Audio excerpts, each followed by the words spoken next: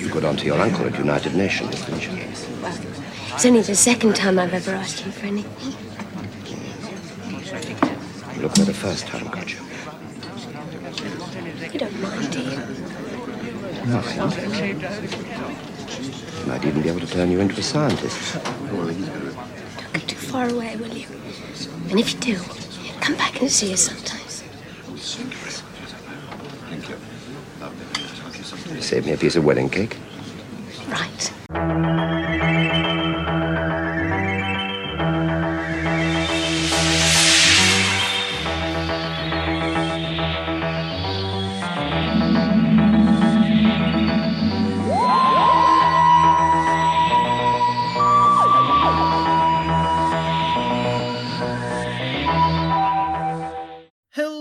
And thank you for joining us on a quick trip through space and time. My name is Mac. And I'm Caleb. And this is a podcast where a Doctor Who veteran and a Doctor Who beginner go through each episode of Doctor Who and give their thoughts on it. And today, we are going to be watching The Green Death. Ooh. The Green Death was written by Robert Sloman, directed by Michael Bryant, produced by Barry Letts, and aired May 19th, 1973 to June 23rd, 1973. The show's doing one of the things it does best, which is, hey, you know, last episode was pretty good. I have high hopes. And I know down that road leads nothing but disappointment and failure. Pain, suffering. But I have high hopes. Yeah, I don't know. Let's check in with you, Caleb. How are you feeling? I know we've been having kind of a rough time with the Third Doctor. Yeah, it's been a rough go. It's been a little better the past couple episodes. Yeah.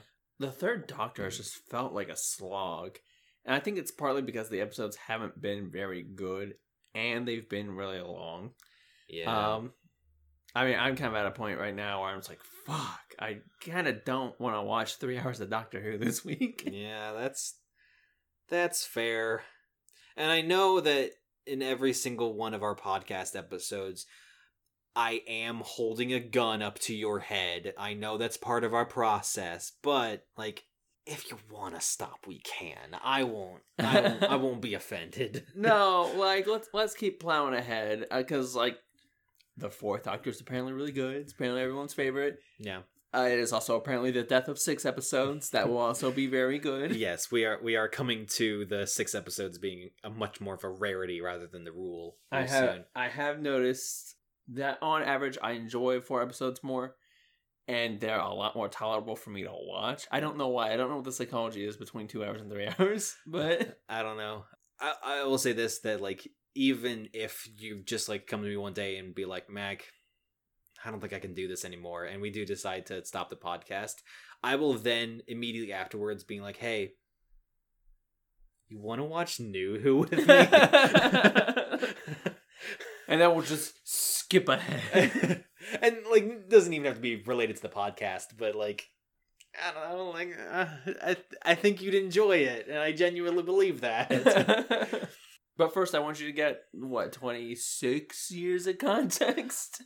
And, you know, you don't have to have that context. Most people don't when they watch it, but I thought it'd be funny. It has been something. But on that note, Caleb, given everything you know about Doctor Who, and given the ending of the last episode, and given the title of this one, The Green Death, what do you think this episode's going to be about? Your hint for last time was that it's an environmentalist episode, so I'm going to guess that we do go back to Earth, the Doctor does not get the time right, and we're in the far-flung future of the 1990s, where pollution has run rampant, and the pollution and the nuclear waste have coalesced and formed sentience, and it becomes a personification of pollution and becomes an eco-terrorist. Have you seen Toxic Avenger? Basically that. Mac literally just walked out of the room. They have returned. You're not too far off.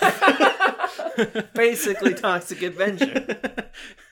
I mean, it's an environmentalist message, so and it's the 1970s, so anti-nuclear waste is probably a safe bet. Probably. Well, I suppose on that note, we will see you all in the future. Let's get going.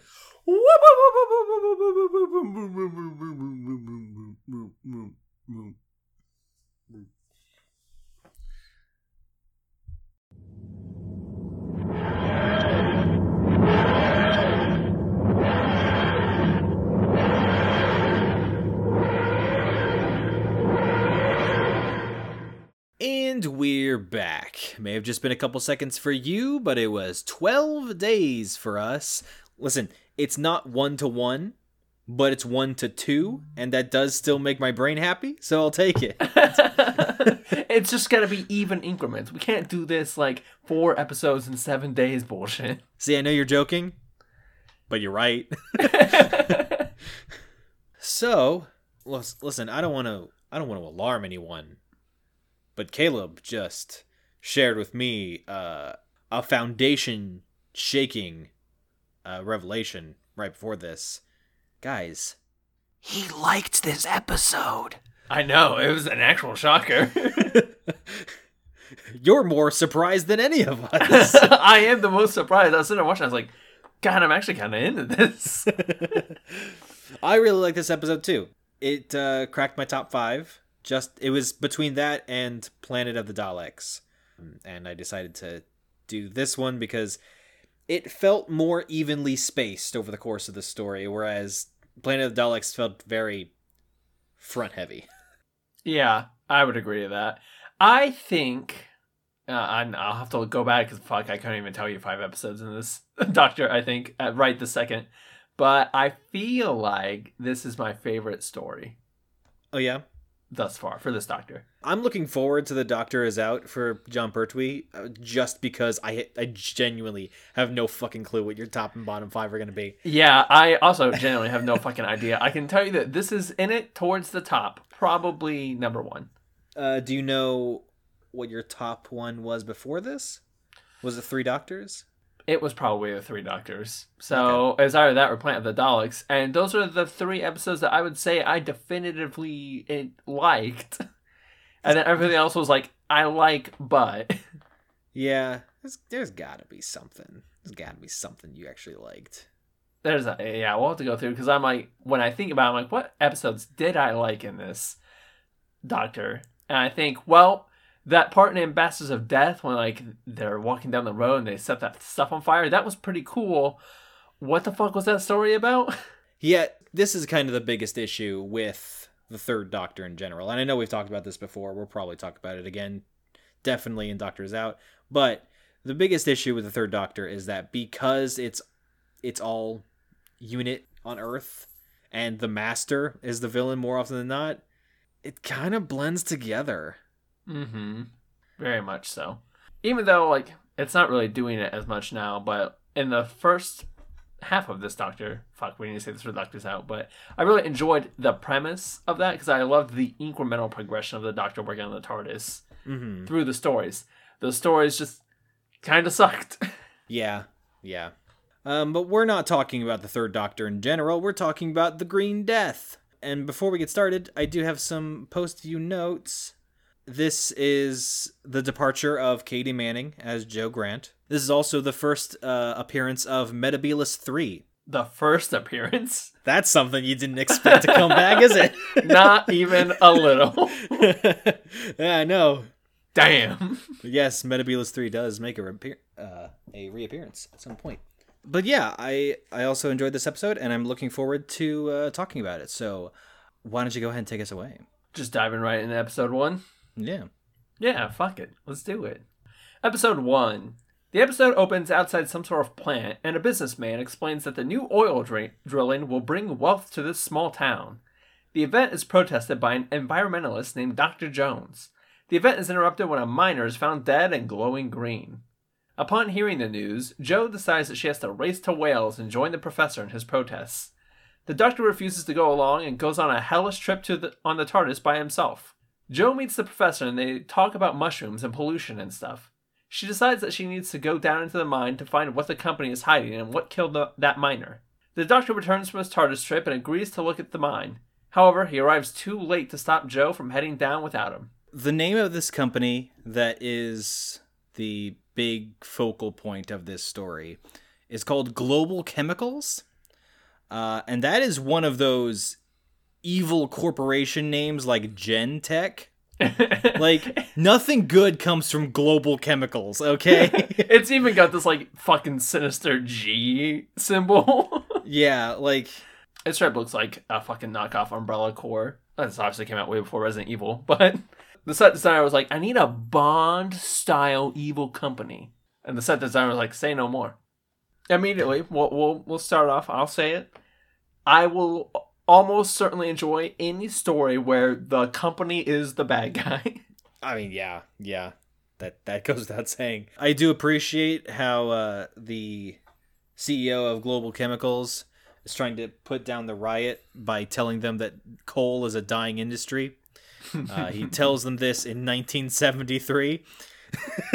Yeah. And that's what's thinking about this episode, I think, is like Joe and Dr. Jones go on like big long monologues about pollution and the dangers of oil production and how it's destroying the environment. Like, wow, we didn't change anything, did we? 50 years later, we're starting to think about getting around to maybe doing something about it. Like, we've got paper straws now, so like, we're on our way. Yeah, listen, we basically solved the problem. Yeah, totally. Some people carpool. Some people recycle. Tesla? Tesla exists. Tesla's also got an evil logo. Tesla's also got an evil logo. It really does. And is also run by a Bond villain. So... So, we're doing great here 50 years later. Really learned our lesson. Mm-hmm. I like how the Doctor seems less of a scientific advisor of UNIT and more of just like UNIT's a place he can park his car while he's in the neighborhood. Yeah. He's like your buddy that you don't really want to hang out with, but his apartment is close to all the places you actually want to go to. So, like, you kind of have to say hi before you go to the bars because, like, I mean, it's rude otherwise and they're not going to let you use their parking spot. So, like, yeah, all right, sure. Max, speaking from experience, it sounds like. No. And I do also appreciate that the Brigadier came with a new job for the Doctor and says that it's in Wales. And the Doctor seemed legitimately disgusted by the idea of going to Wales. Yeah, honestly, the whole first scene with Joe and the Brigadier and the Doctor is great. It's like it's all their chemistry at a high. Yeah. The Doctor wants to go to the planet Metabilis 3 because it's way more exciting than this fucking Earth shit. Joe wants to stay and go help in Wales, and then the Brigadier wants both of them to come with him, and Joe doesn't realize that it's the same place that she's going. Is a fun little scene. It is a fun little scene. I especially like the part where like Joe's like reading the newspaper about the fucking mine being shut down and the guy being dead, and she's like reading it to the Doctor, but he's like responding but talking about something about the TARDIS. Yeah. And then at the end of the conversation they're like ready to go. The Doctor's ready to go in the TARDIS and she's ready to leave for Wales, and both of them are like, what the fuck, were you listening to anything I was saying? What are you talking about? I like that. Yeah, me too. I do also like that we're kind of setting up Joe's departure a little bit early in the story because like she wants to fight to protect Earth, and like she's like starting to have reasons to actually fucking stay. Mm-hmm. Whereas the Doctor's just like, yeah, totally. No, and like this is I didn't know, I didn't read ahead or anything, but at this point I was like, is this Joe's exit? And then the more things happen, I was like, this is definitely Joe's exit. Yeah. Joe and the Brigadier go off to Wales, and the Doctor travels alone for the first time, and he goes to Metabilis 3, the land of eternal blue filters. And just has a doozy of a time. He gets fucking spears thrown at him. A giant bird tries to pick him up off the ground. He's fucking rock climbing and trying to excavate a crystal while just getting torn to shreds by the rapid winds. And I kind of appreciate that the first time we really see the Doctor traveling alone, you get a sense of just how fucking miserable he is doing it by himself. Yeah. Because, correct me if I'm wrong, when he first arrives, doesn't he, like, turn to say something to Jo, and then, like, she's not there? He's like, oh, right. Yeah, he, like, turns back to the TARDIS. Right. And then turns back and invents tentacle porn again. Yeah. He does that a lot, and he probably feels so off-put because this is probably the longest time we've seen the Doctor on screen without him saying anything. So he's like, I can't monologue or show off to anyone. This is awful. Which is funny because at the end of the episode, when he finally gets back, the Brigadier is calling him, and he answers the phone and goes, "I'll talk to anyone. I'll talk to anyone." Yeah, that was a really funny scene. Yeah. Also, my cat has the zoomies, so if you hear some bell jingling, it's just her running back and forth in my tiny, tiny apartment. And on the flip side, I like that when Jo first meets Professor Jones, it kind of mirrors her first meeting with the Doctor, kind of setting up some more foreshadowing.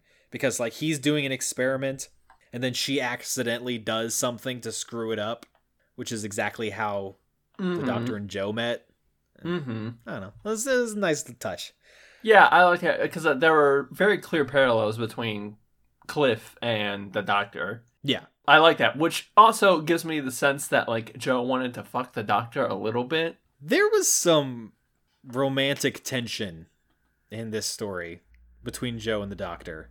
Yeah. It was, weird. It was weird. I like the contrast of, like, you know, her falling for basically a younger version of the Doctor, at least in her mind. And he was basically written to be that, too. They wrote Professor Jones to basically be like a young version of the Doctor because they could not conceive of any reason Jo would want to leave the Doctor other than to hang out with someone who's just like the Doctor. Mm-hmm. He's like the Doctor, but I can fuck him. Exactly. The Doctor, but fuckable. And then the Brigadier gets to Wales and is talking with Global Chemicals, and Brigadier very quickly is just like, well, before he leaves, he's like, I can handle this without the Doctor. And then he gets there and is discussing stuff. He's like, no, fuck that. This is outside my pay grade. Get me the Doctor. Yes, it sounds like sciencey stuff that I cannot blow up immediately. Get the Doctor. Surprise, the Brigadier does try to blow it up. Yeah. Spends basically the whole story doing that, actually. Yeah. And then we've mentioned this before on the show.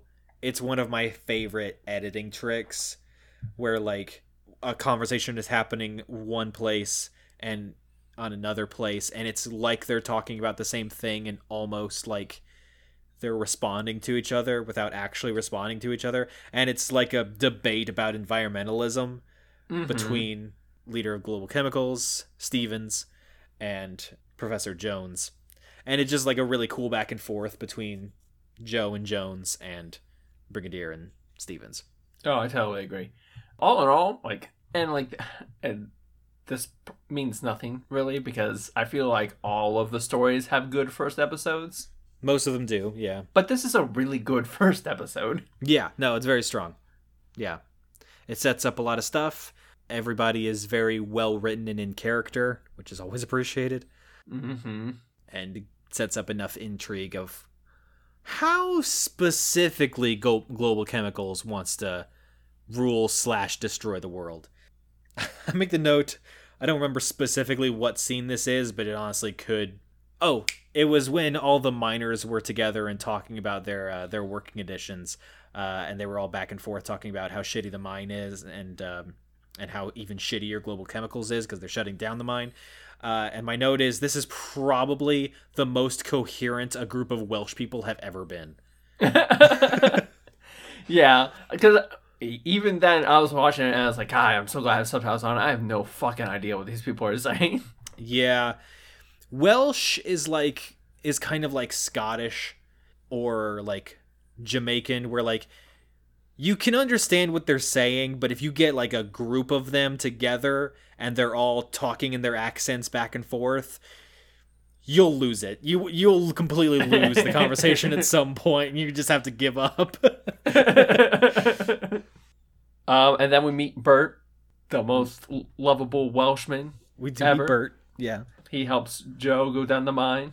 And yeah, I don't know if I have anything else to say. Have we touched everything in this episode? Not Bert, but the other Welshman, the one that's like at the controls of the mine shaft or the elevator.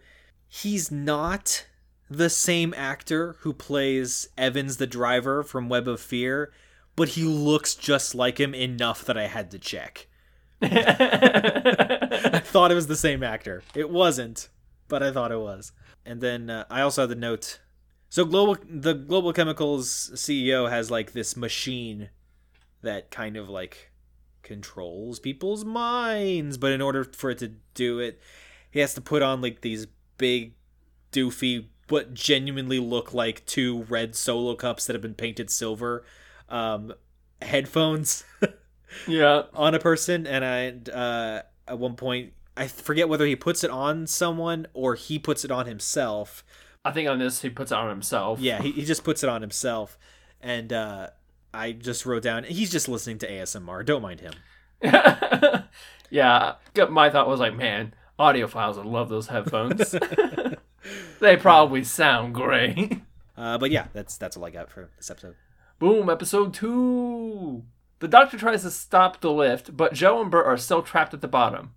Joe spends this whole episode walking down the hallway and doing nothing else. The doctor and the brigadier go back and forth trying to get Global Chemicals to hand over some equipment to fix the lift, but they are being cagey about it. They end up getting the kind of equipment from somewhere else, and the doctor and some miners head down the shaft. The doctor catches up with Joe, and they both discover a cave full of giant maggots. A cave-in prevents them from going back the way they came, and more maggots appear out of the rubble. Of all the episodes in this story, I think this one's probably the slowest, most uneventful. Yeah, I mean, like, they really do spend the whole episode trying to get this fucking kind equipment to get down to the mine. Yeah. But despite that, I still felt like it was pretty watchable. Yeah, it is. I do think it's pretty evenly paced throughout the story, but if I had to pick one area where it did kind of drag, episode 2 was kind of it. Yeah. One thing that I noticed it last episode, definitely noticed it this episode, and definitely noticed it more in later episodes, but it feels like they use the green screen more than they need to when they could have done practical effects or shots. It's not this episode, but I think it's episode 4, like, the Brigadier and Benton are outside looking at something. They have a microscope, and they have, like, binoculars. Yeah. And it's fucking green screen. I'm like, why? Yeah, and like anytime someone goes down the elevator, they have like a green screen and like they're like pretending like they're going down an elevator. It felt weird. I'm not entirely sure why. Like, did you seriously not have like a service elevator that you could have used like in someone's office building or something? I feel like you probably could have. And there's like a couple shots later where they're in a car, and I'm like, you've done car side shots before though. I don't know why you're not doing it now. Yeah.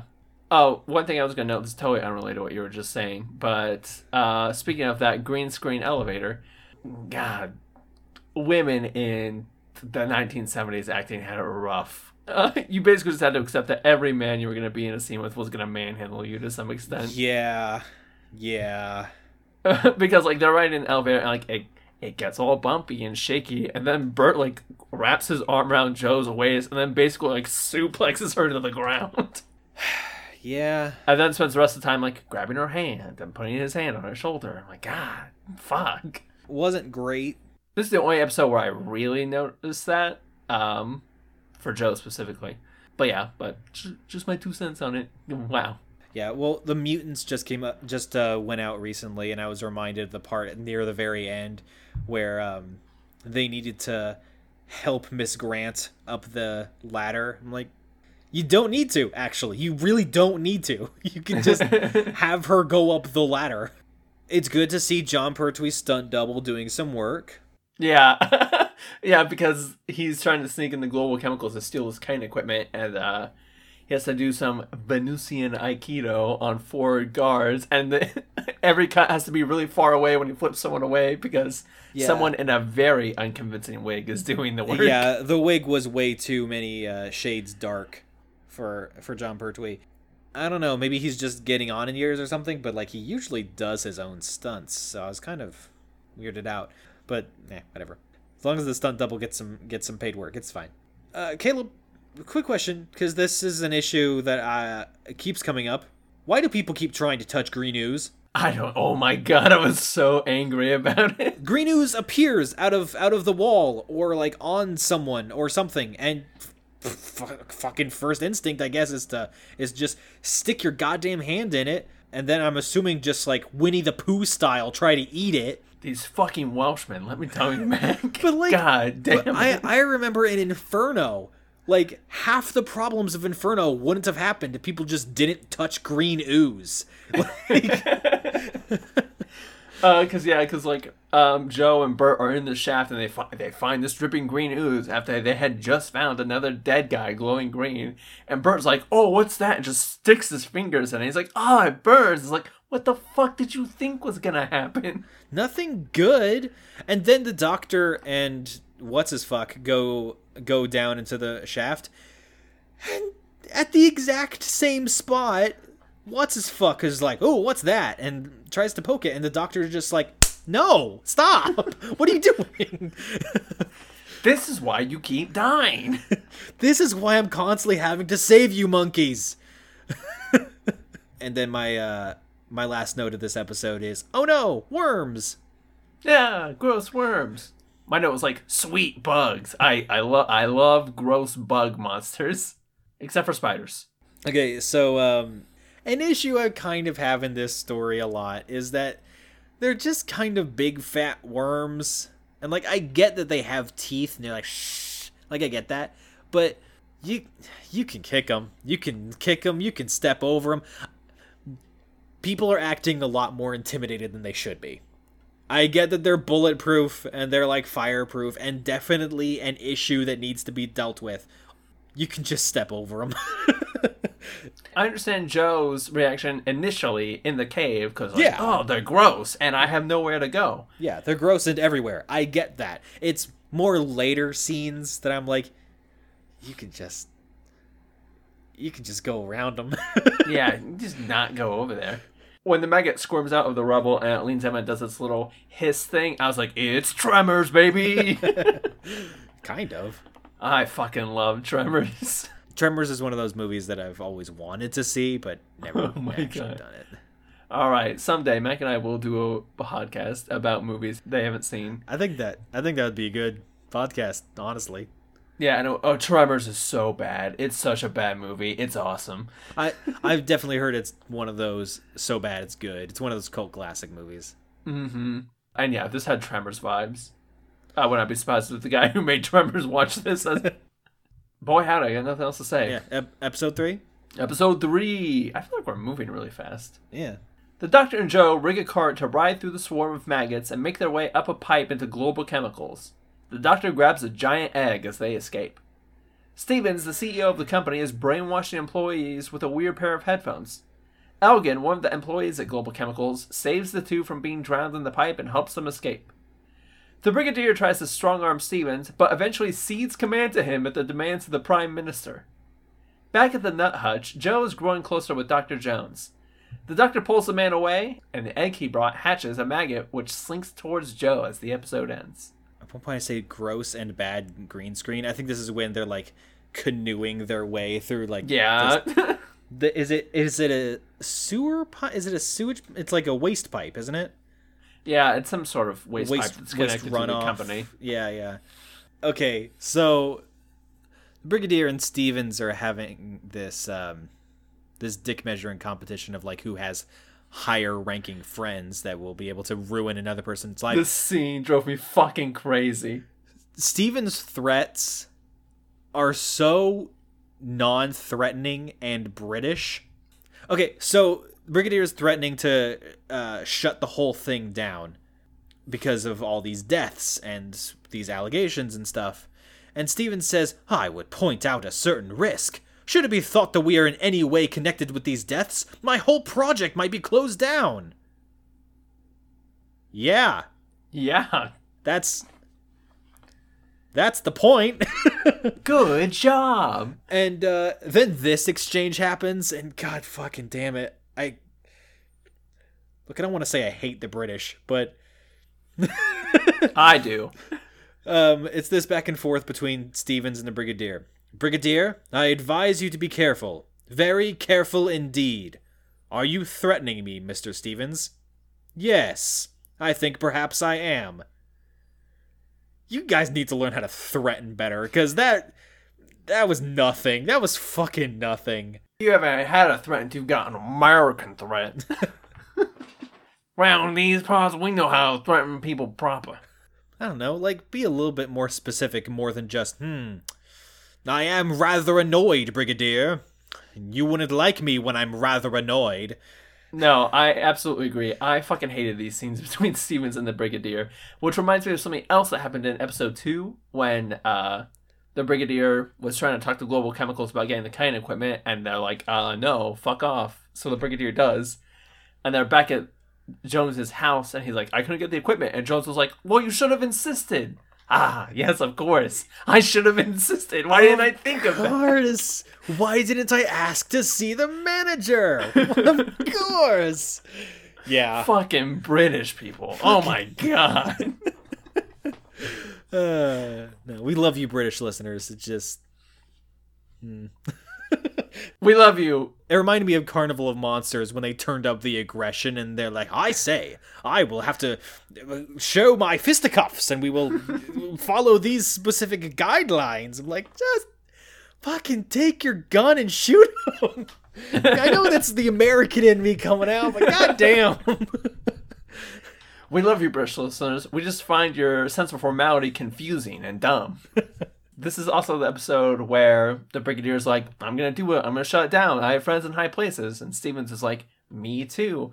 Calls the Brigadier's boss and is like, hey, tell the Brigadier to do whatever I say. And the Brigadier gets the phone, argues for a second. And he's like, well, even though I know this is morally wrong and the company is obviously trying to cover something up, I am a soldier. I will do the company's bidding. Well, yeah, it's because it's not just his boss that, like, is saying this, because the Brigadier does kind of put up a fight when it's his boss. But when his boss hands the phone over to the Prime Minister, the Brigadier is kind of like,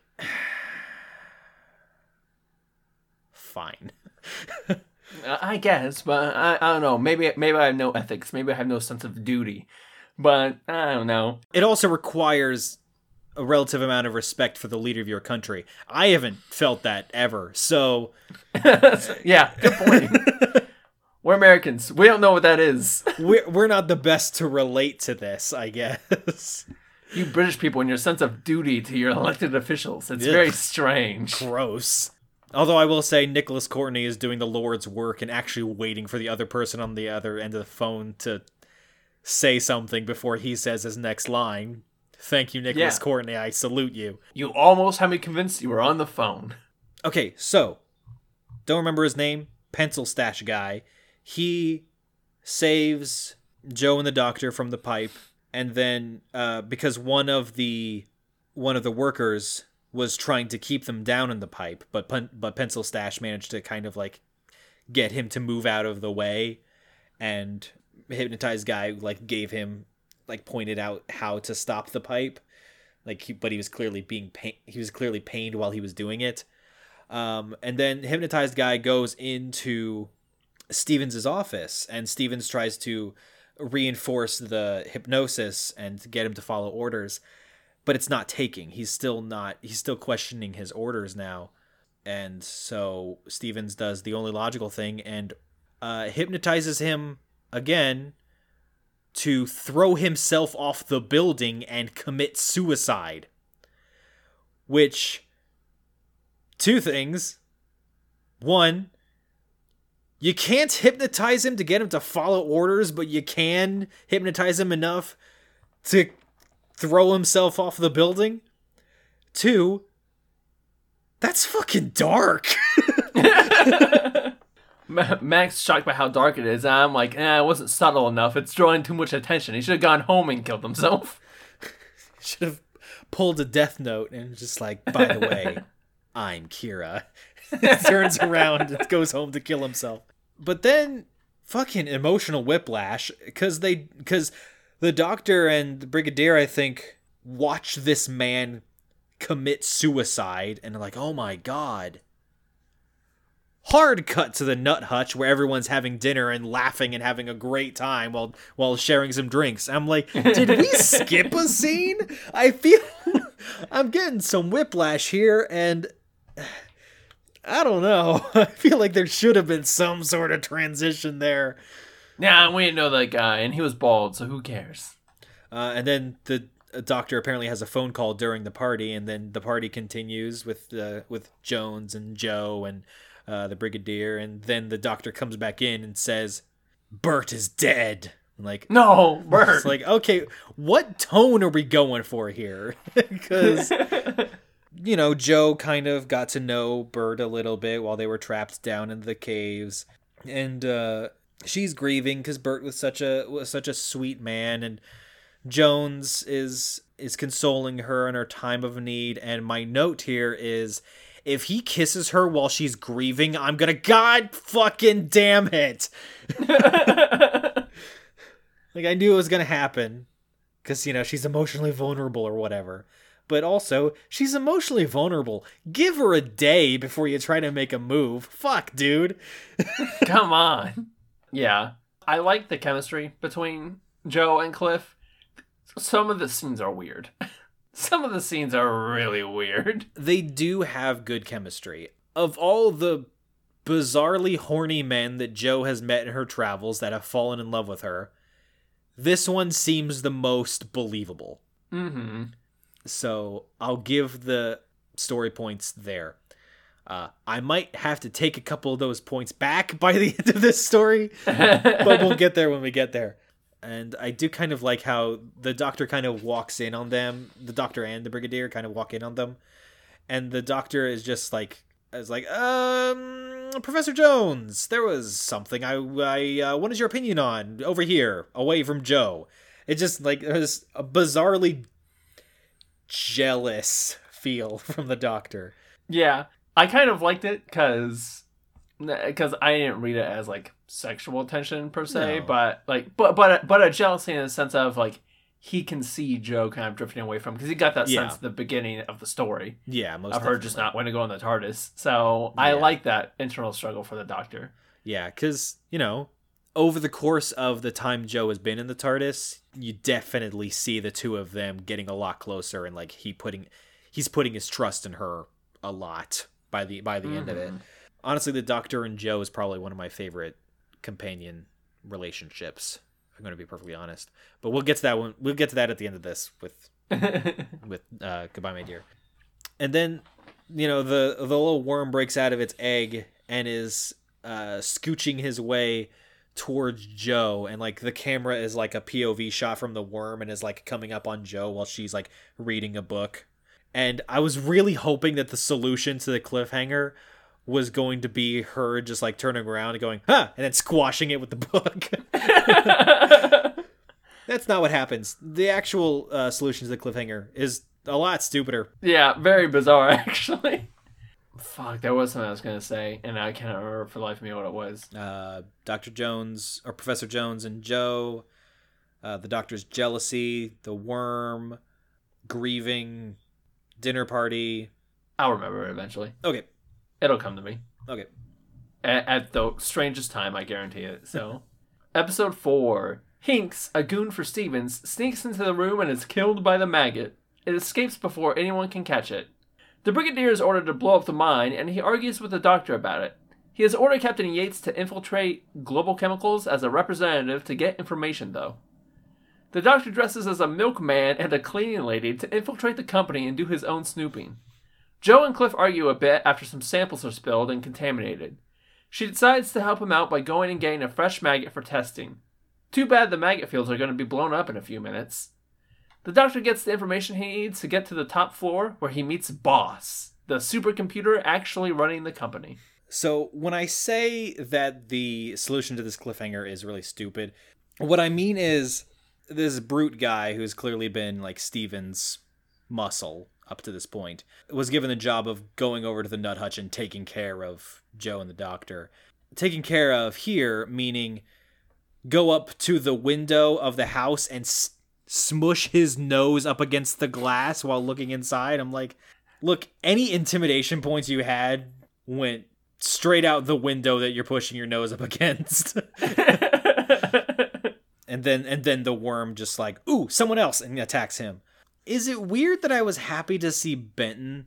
It feels like a minute since the last time we saw Benton. Yeah, it's been a minute since we've seen Benton. This is also the first time you see Yates without his hat, I think. Yeah. I was like, Yates looks kind of like a dweeb. The Three Doctors was the last time we saw Benton. Damn, that was a while ago. Yeah, because we had Planet of the Daleks, Frontier in Space, Carnival of Monsters, and then Three Doctors. Which means it's also been longer since we've seen Yates. Because he was not in Three Doctors. Anyway, I think Secret Agent Man Yates is my favorite version of Yates. I would agree. I like that he was sent in this top secret espionage mission to infiltrate the company. And I like that he's fucking good at it. Mm-hmm. Yeah, because there's that moment where like the Brigadier and the Doctor call him to get information, and Benton's in like a cafeteria or something, and there's like a security guard standing over him, and he's able to like communicate with the Doctor and the Brigadier about I can't find anything, I'm under constant watch, and all this through just like casual conversation lines. It's a really good scene, and Yates is just chill as fuck during it. I think one of my favorites is it's like, do you think you might be able to get away to get some files, Yates? And he's like, oh no, I'm fine. There's someone at my elbow all the time, anytime I need something. Don't worry about it. Yep. It's like, oh, damn it. Okay. Yeah. I was kind of wondering, because Stevens seems to like pick and choose who it is he uses the mind control device on. Is it just anyone who like questions his orders or something? Because I'm wondering why he doesn't use the mind control device on everyone. I know you need to like sit the person down and put the headphones on him, so it's not like the most efficient means, but maybe it's because they become like super not subtle when they're being controlled. Yeah. Like they're very much like robots. Yeah, very much just like 1,000-yard stare, stock straight, and just like definitely controlled. You look at him and be like, that person is being mind controlled by an evil megalomaniacal robot. Yeah, okay, yeah. Yeah. Can we take a minute to talk about the master of disguise that is the Doctor? Oh, fucking no. I literally watched the milkman scene like 3 times. It's really good.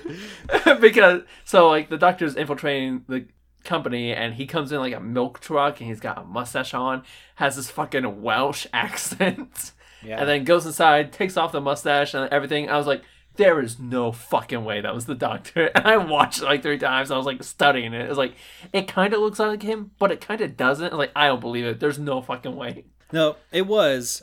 John Pertwee was actually, before he became the Doctor, he was known for like his comedic voices. Like that was one of his shticks. Like he was very much a British Robin Williams kind of person. Yeah, he was very much a slapstick character actor before he took on the role of the Doctor. And he had played so many roles like that when they first cast him. And he was like, okay, so like what kind of shtick do you want me to do for this? And they're like, we don't want you to play a character. We just want you to be John Pertwee. And his response was, okay, great. Now, who is that? But yeah, his milkman disguise and then his cleaning lady disguise. Just like stunning. He like flags down Yates, and Yates like sees him and manages to slip away from the guards, and Yates is just like standing and looking at him. The Doctor's like, not one fucking word. He's like, Yates is like, ladies first. Oh, that was something I was gonna bring up. There's swearing in this story. Have we sworn before? There's one point where like Pencil Stash guy is like, he's like, damn it, these are people's lives we're talking about. I was like, I don't remember this show ever saying damn it. I don't remember it. I don't remember any other time. And then at one point, I think in the next episode, Cliff is like, what the hell are you doing? I was like, when did we start swearing? Not that I care. I think it's cool, but when did we start doing that? I feel like we've probably said what the hell at some point. I don't know. This was the 70s, so like G rating was a little bit more loosey-goosey. Yeah, I know. I mean, it has to be like rare enough for me to notice it when it happens. Yeah. Because I mean, like, damn is like grade school swearing. Yeah, sure. The Doctor does not stub his toe and go, fuck! Not yet. Not yet. I do appreciate in the scene where Joe and Jones are talking, and Jones is trying to figure out some sort of cure for the infection that the ooze / maggots are bringing. And he's clearly like so enraptured in his work, and Joe keeps talking to him, and he's clearly annoyed. And Joe's realizing that he's only answering with yes, yeah, and she's like, I can even make you some tea. Mm-hmm. And I can put some. How do you like it? With milk, with sugar? Yeah, sure. I can also put some cyanide in it for you if you'd like. Yes, whatever works. And then I fucking love this because she's like, okay, well, because they talked and he said that it would be great if he had a live specimen. That would really help. And he keeps telling her to like go make coffee or whatever. And because he's not paying attention to her, she like writes down a note and puts it down next to him, and then grabs a little cage and then leaves. And then he's just like, Eureka, I think I've got it. And it's like, Joe? And then he picks up the note and says, gone to get you a maggot. Joe! That was really cute. That was really funny. It was good. Yeah. It was at this point in the story where, Cliff is kind of an asshole. A little bit, yeah. And not unlike the Doctor, I suppose. This is where I was like, okay, Joe's probably going to leave, but there's a chance that that Jones is going to get mutated into a monster instead, and that would be fucking cool. We didn't get it. We almost did. Almost. But man, wouldn't that have been cool? Would have been great if they'd set it up as like, yeah, this is Joe's exit episode, except when her love interest fucking dies. Yeah. Or turns into the antagonist. That would have been great. Yeah, he fucking dies, and then Joe is just like, I'm done. But the Doctor manages to get the key and get up all the way to the top floor, at which point he meets the boss. And my note for the boss is, Mom, can we have great intelligence? No, we have the great intelligence at home. That's interesting that you say great intelligence, because there's a few points where like Boss talks to Stevens throughout the story through like a computer screen or whatever. And part of me was like, I know it's not because Mac told me it's not, but this feels like a Master episode. It doesn't help that the voice actor who's playing the boss kind of has the same vocal mannerisms as Roger Delgado. Yeah, because I thought that too. I was like, that kind of sounds like Roger Delgado. Yeah. Did Mac lie to me? Is this a Master episode? Yeah, no, I thought that a couple times. I was like, this feels like the Great Intelligence if Roger Delgado was playing him. Did the producers for Doctor Who go to Roger Delgado's hospital room and be like, we're so sorry, read these lines real quick? Just from what we've learned of the BBC producers, I would not put them past that. But yeah, that's episode 4. Episode 5. The Doctor argues with Boss, and the computer explains it purposefully made itself irrational like humans because that is somehow more logical than logic itself. Which is the dumbest fucking thing I've ever heard. Stevens appears, and he and Boss try to brainwash the Doctor, but it doesn't work. The Doctor convinces Boss to hold him hostage instead of killing him, and Boss agrees. The Doctor immediately escapes. How's that whole irrational thing working out, Boss? Joe and Cliff are trapped in the cave after a series of bombings, and she manages to radio the Brigadier for help. When the doctor escapes, he and Benton make their way to the two and save them. Back at the hutch, Cliff has the same green stuff that killed the other miners. Yates appears, and he has been brainwashed by Boss to kill the doctor.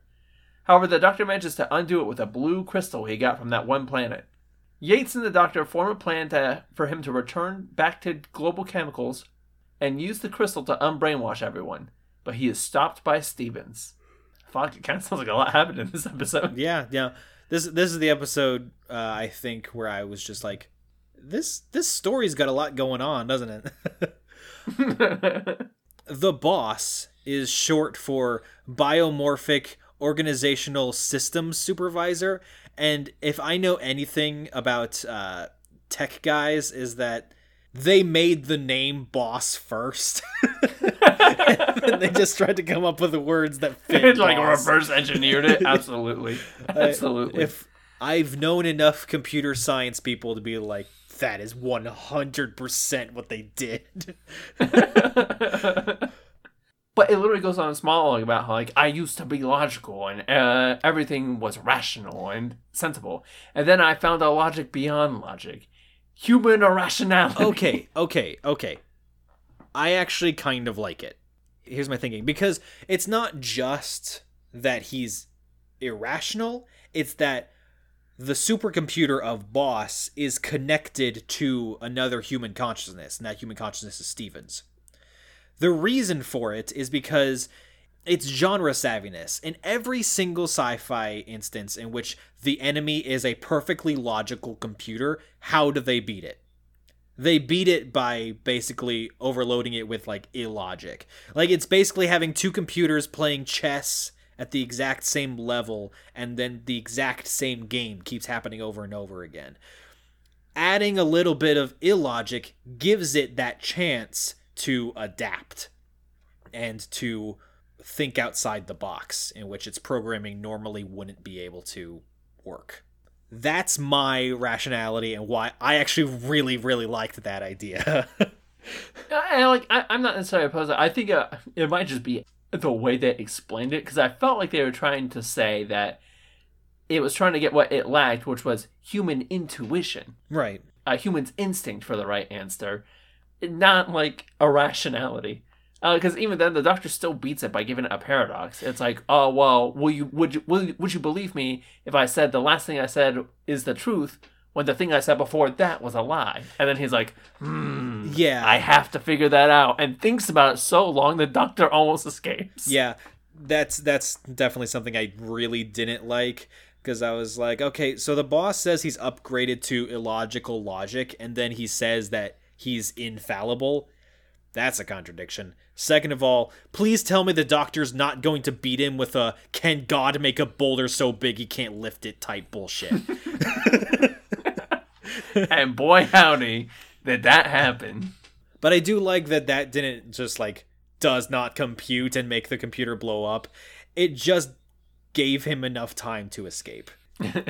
It's also at this point that, like, I don't know if I missed a part, but I was kind of confused on what Global Chemicals was actually trying to do. Were they trying to make the maggot infestation? Or were they just like, that's just a risk. That's just something we kind of have to deal with to make money. Yeah, it was a little unclear because it seemed like they were trying to do the maggot thing.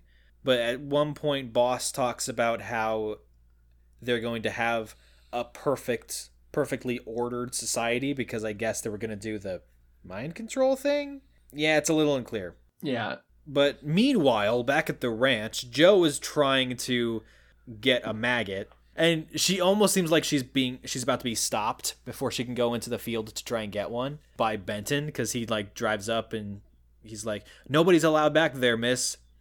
And she's like, "Oh, well, I'm trying to find the doctor. Have you seen him?" He's like, "I think he went up to the nut hutch." And he's like, "Oh, okay. Thanks, Benton." And it's like, "Have a good one, miss." And Benton drives off and just like, "Okay." And she just, like, keeps going. That was funny.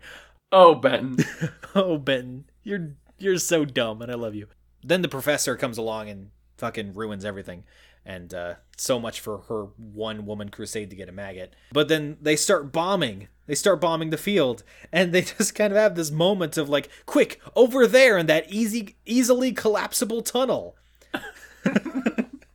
Instead of just running away. That part really bothered me, mostly because the fucking helicopter, there's no way the helicopter guy didn't see them. Yeah. Because when they were like, oh, yes, there's going to be a bombing here, I thought a plane was going to go by and bomb the field.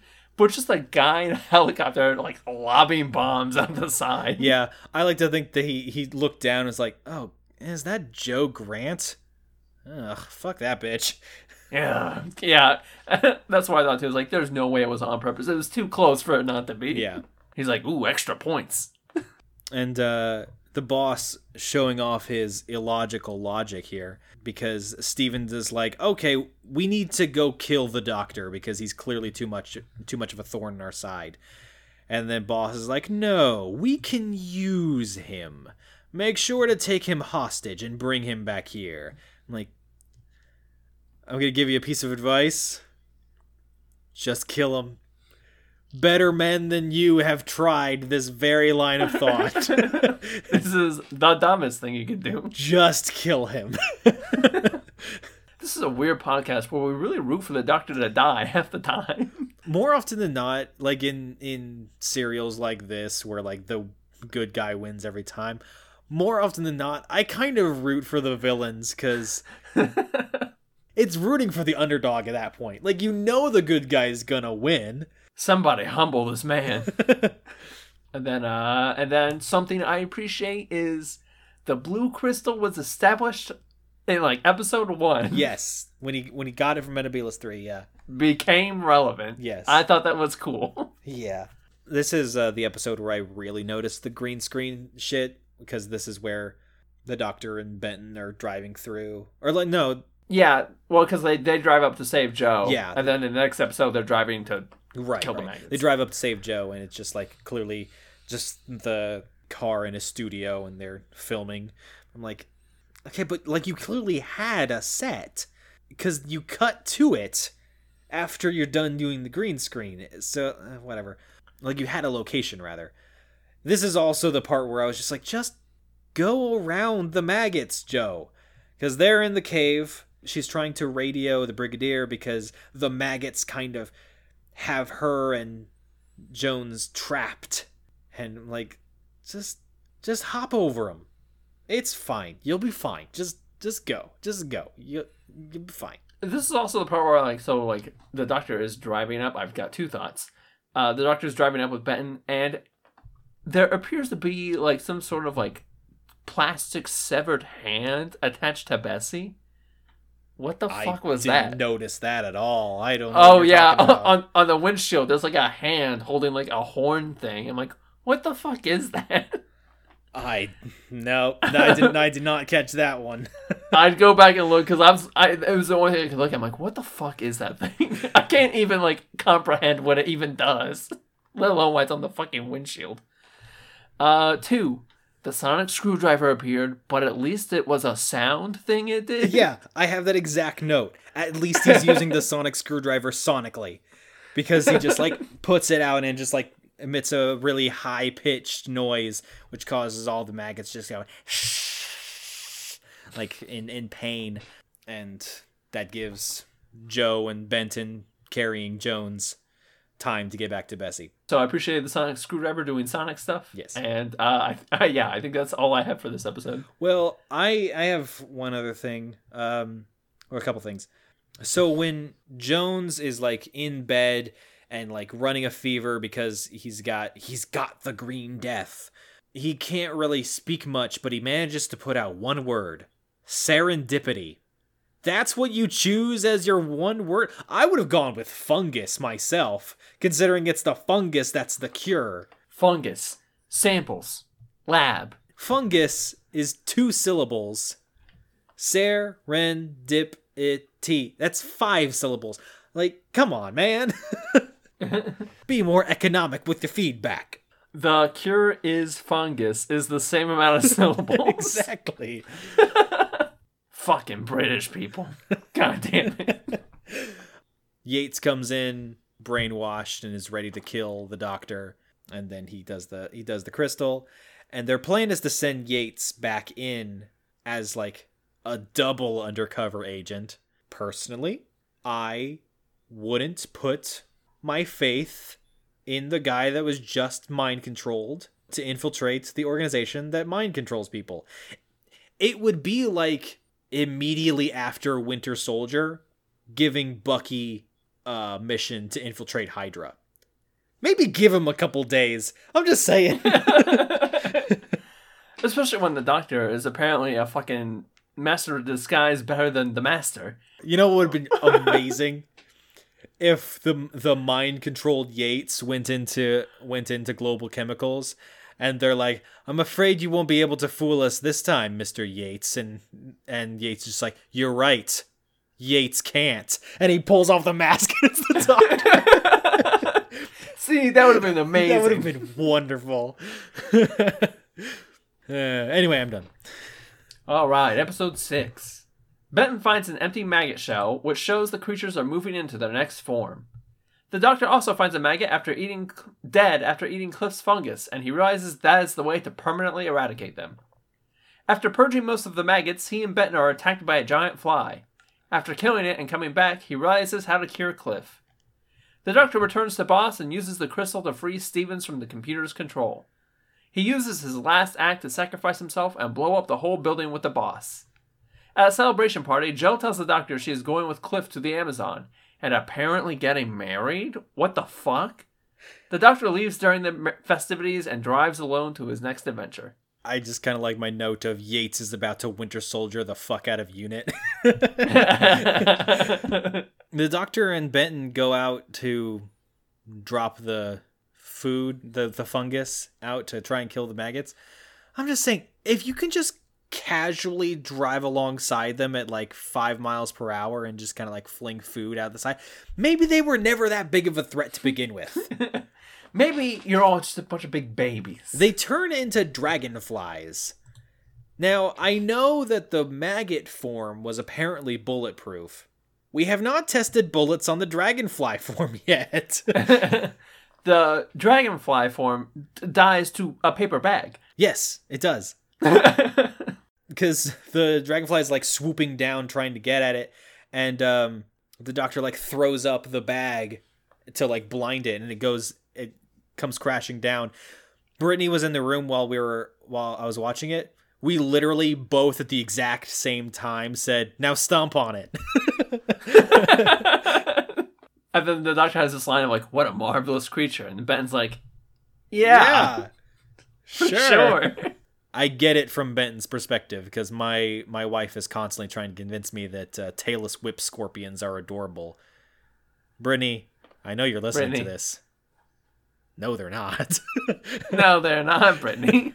It is at this point that she is listening to this and saying, "But they got little hands. That's not better." They're not hands. Those are called claws. And okay, so I don't know what it is. Maybe it was his trying to mind meld with the Doctor and it not working or whatever. I don't know what it is. Boss seems less maniacal, because he's just like trying to like sing and trying to get Stevens to come to like sing along with him. And Stevens is like, "We've got like a shit ton we're trying to rule the world, okay? My schedule's kind of full." And then the Boss is just kind of like, "Well, excuse me for having fun." Like, yeah, like I don't understand, because I felt like he was like reverting to like a childlike form. Kind of, yeah. I was like, what the fuck is happening? That's what it felt like. Like he was reverting to a childlike form while still keeping that like smooth and, let's face it, kind of sexy adult male voice. Like, yeah, that's kind of how it felt to me.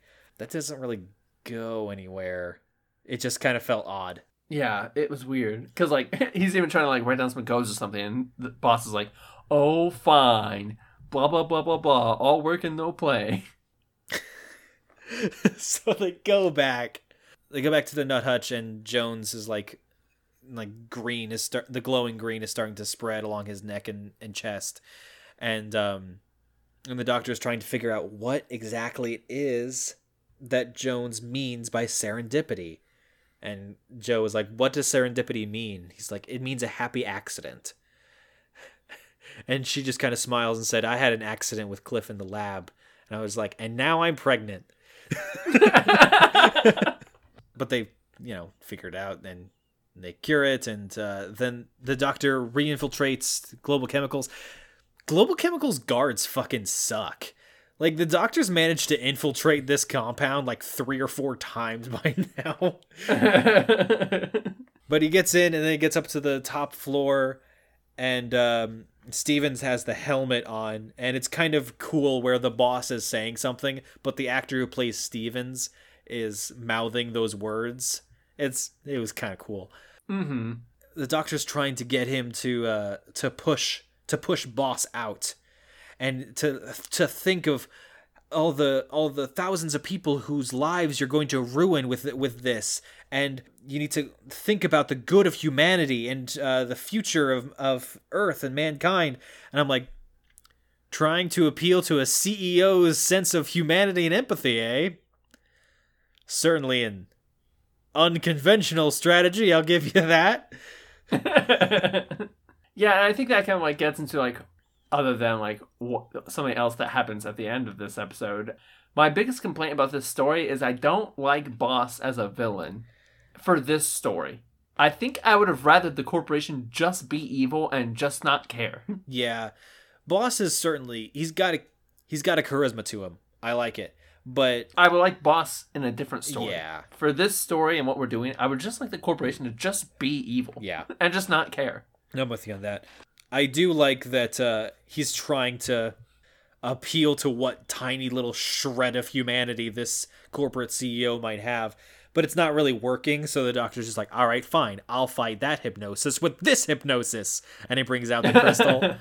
That's when he starts to fighting it, and he's pushing a whole bunch of buttons to like shut down Boss and to blow up Global Chemicals, and Boss is just like telling Stevens and to not do that, and is like trying to get his control back over, but like but Boss is starting to fade away, and I was just like, Daisy, give me your answer due.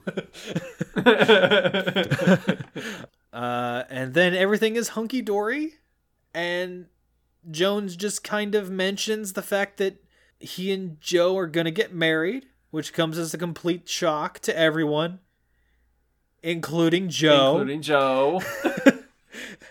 And it's just like, of course I'll marry you, guy I met 2 days ago. What the fuck? Well, it's so unnecessary. It could have just been she's infatuated and she wants something different and she leaves. And that was fine. That was great, actually. Yeah, like Joe and Cliff, they have chemistry. Like, I totally buy Joe being into him and being like, I think I'm gonna go in this direction. Like, I totally buy that. Getting married before you leave for your expedition into the Amazon, I'm not sure. Like, do you need a marriage license in order to get a passport? Because I feel like you don't. Yeah, it what the fuck? It was so unnecessary. And it took away from what was, for me, it took away from what was really a great ending. Mm-hmm. Because everything that happens after her talking about getting married part, I think it's great character. Oh, yeah. Yeah, it's great. I was so just hung up on the fact that she was getting married. Because, everyone who, works with Jones and all the people at Unit, they're all like, Mazel tov, hooray! And they, bust out the champagne and the wine. And they hand the Doctor a glass of wine, and he's kind of up against the wall while everyone else is partying in a crowd. And he's just, staring at his glass and just, downs it in one go and then puts it on the table and walks out. And Joe kind of looks back with a forlorn kind of look, and the Doctor goes out to Bessie. It's nighttime. He's all alone, and he starts up his car and he drives away. And there's just a cut back to the party where everybody's having a really good time together, and then it cuts back to a wide shot of the Doctor driving alone into the distance. I'm like, that's fucking good.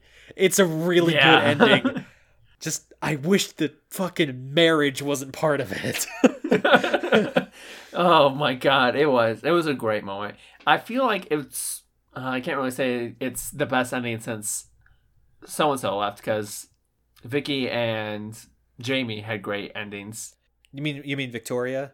Did I say Victoria? No, yeah. you said Vicky. I said Vicky, which I was getting confused with Mythmakers, right? Yeah. Man, I'm getting confused now. This is probably the best and most heartfelt ending for a specific companion since Victoria leaving. Yeah, I would say that. I mean, I did almost shed tears when Jamie left, but I think that was more because it was Jamie. Yeah. But in terms of just like a good scene, yeah, I'm with you. Victoria was probably the last really good one. And before that was probably Barbara and Ian. Yeah, everyone else had weird endings beyond that. Yeah. Barbara and Ian had a great ending, if unexpected and sudden. Yeah. Victoria's was also a little unexpected, but the seeds were planted, and that scene is great because there's so much subtext. Yeah. And this scene had a lot of great subtext. Ben and Polly's exit it made sense. It was fine. It was just a little not handled great. It was a little fucking just disappear halfway through the goddamn story. Yeah, and then come back for your exodus. Yeah, but yeah, this was a very good scene. Like, it almost kind of makes you mad, doesn't it? Doctor Who is clearly capable of doing these really good fucking scenes.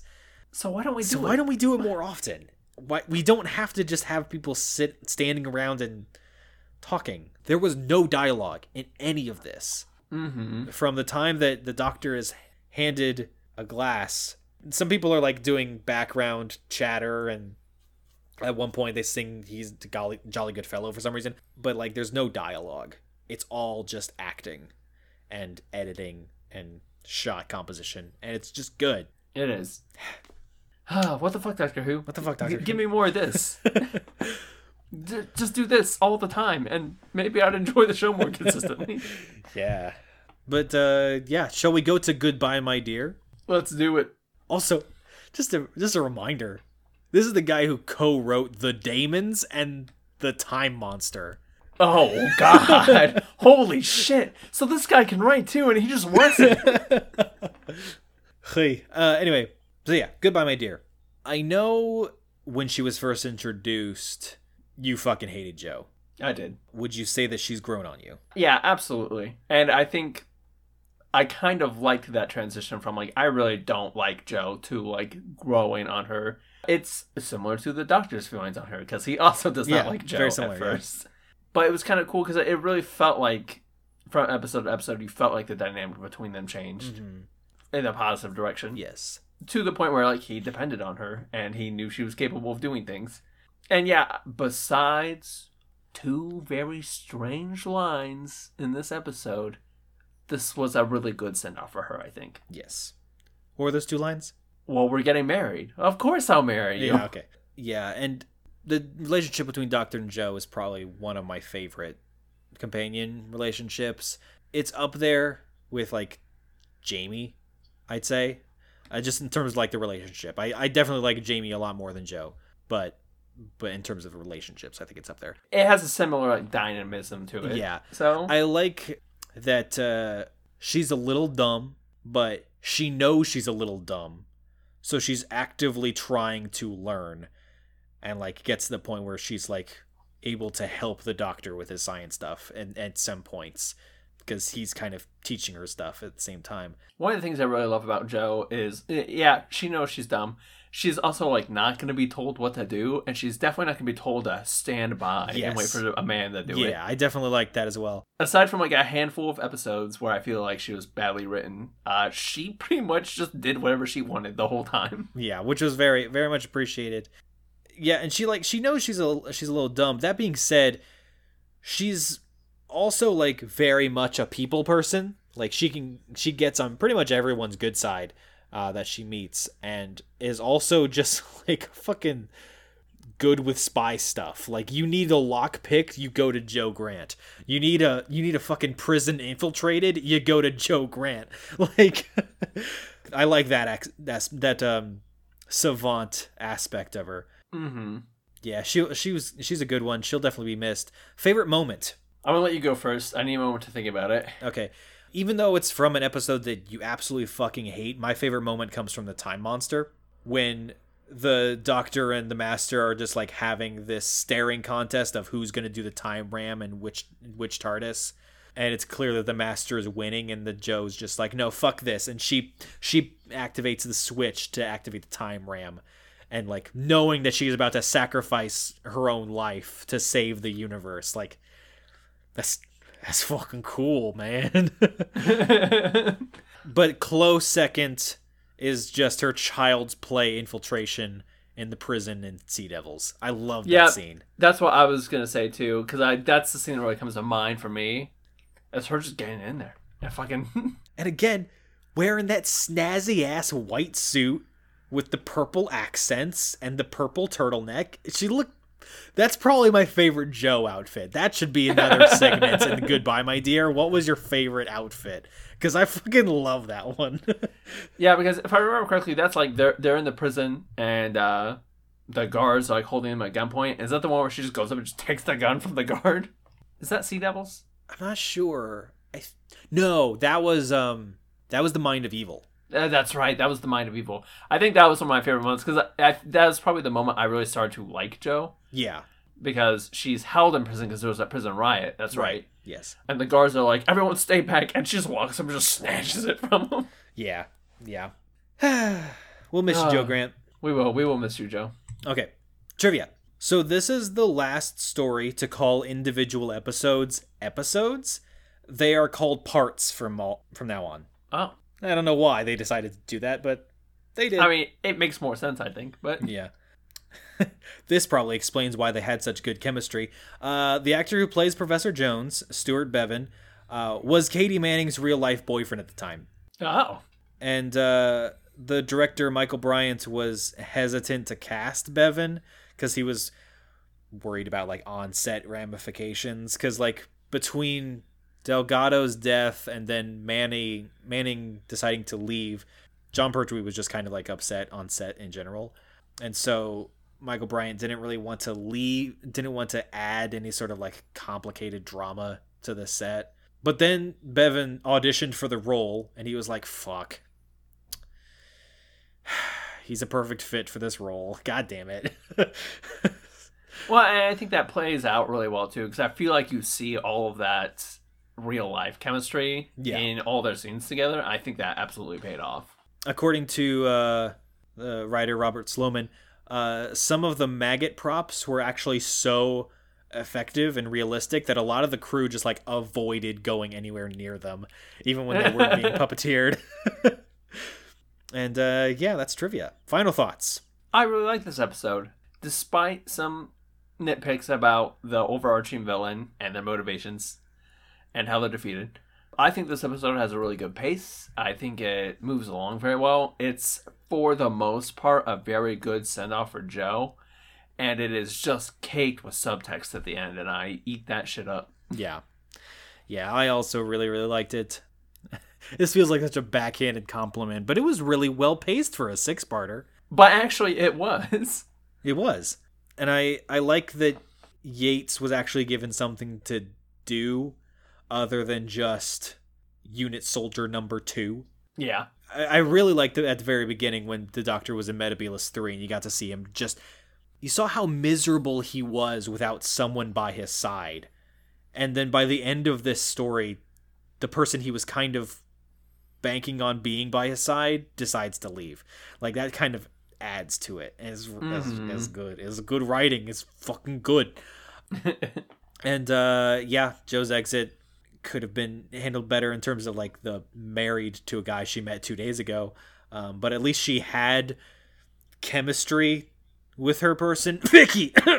The maggots were delightfully creepy. Just gross. I loved it. Yeah. Had little teeth. Stevens and the boss were kind of weird. Like, Stevens was a little boring, and the boss felt like he could have worked in a different capacity, but it's fine. And then we also gushed enough about the ending that I don't need to reiterate anymore on that. Yeah. So yeah, it's almost certainly my favorite episode so far. Excellent. I'm glad. In this Doctor, I would not say I like it more than Enemy of the World. No, we have not had anything top any of the world yet. But thus far, I would call this the third Doctor's Enemy of the World. Yeah. In terms of a 6-episode mostly banger, yeah. Yeah. Well, that's it for this episode, guys. Thanks for listening. If you want to support the podcast, the best thing you can do is give us 5 stars and tell your friends about us. You can listen to this podcast on Apple Podcasts, Spotify, Google Podcasts, all the major podcast things. If you want to follow us, you can follow us on Instagram at Quick Trip Podcast. You can also check out Mac's YouTube channel, Mac the Ma, where they do insightful videos about video games. And join us next time on a quick trip through space and time, in which we meet the most iconic companion in Doctor Who, in the Time Warrior. Really? Yeah.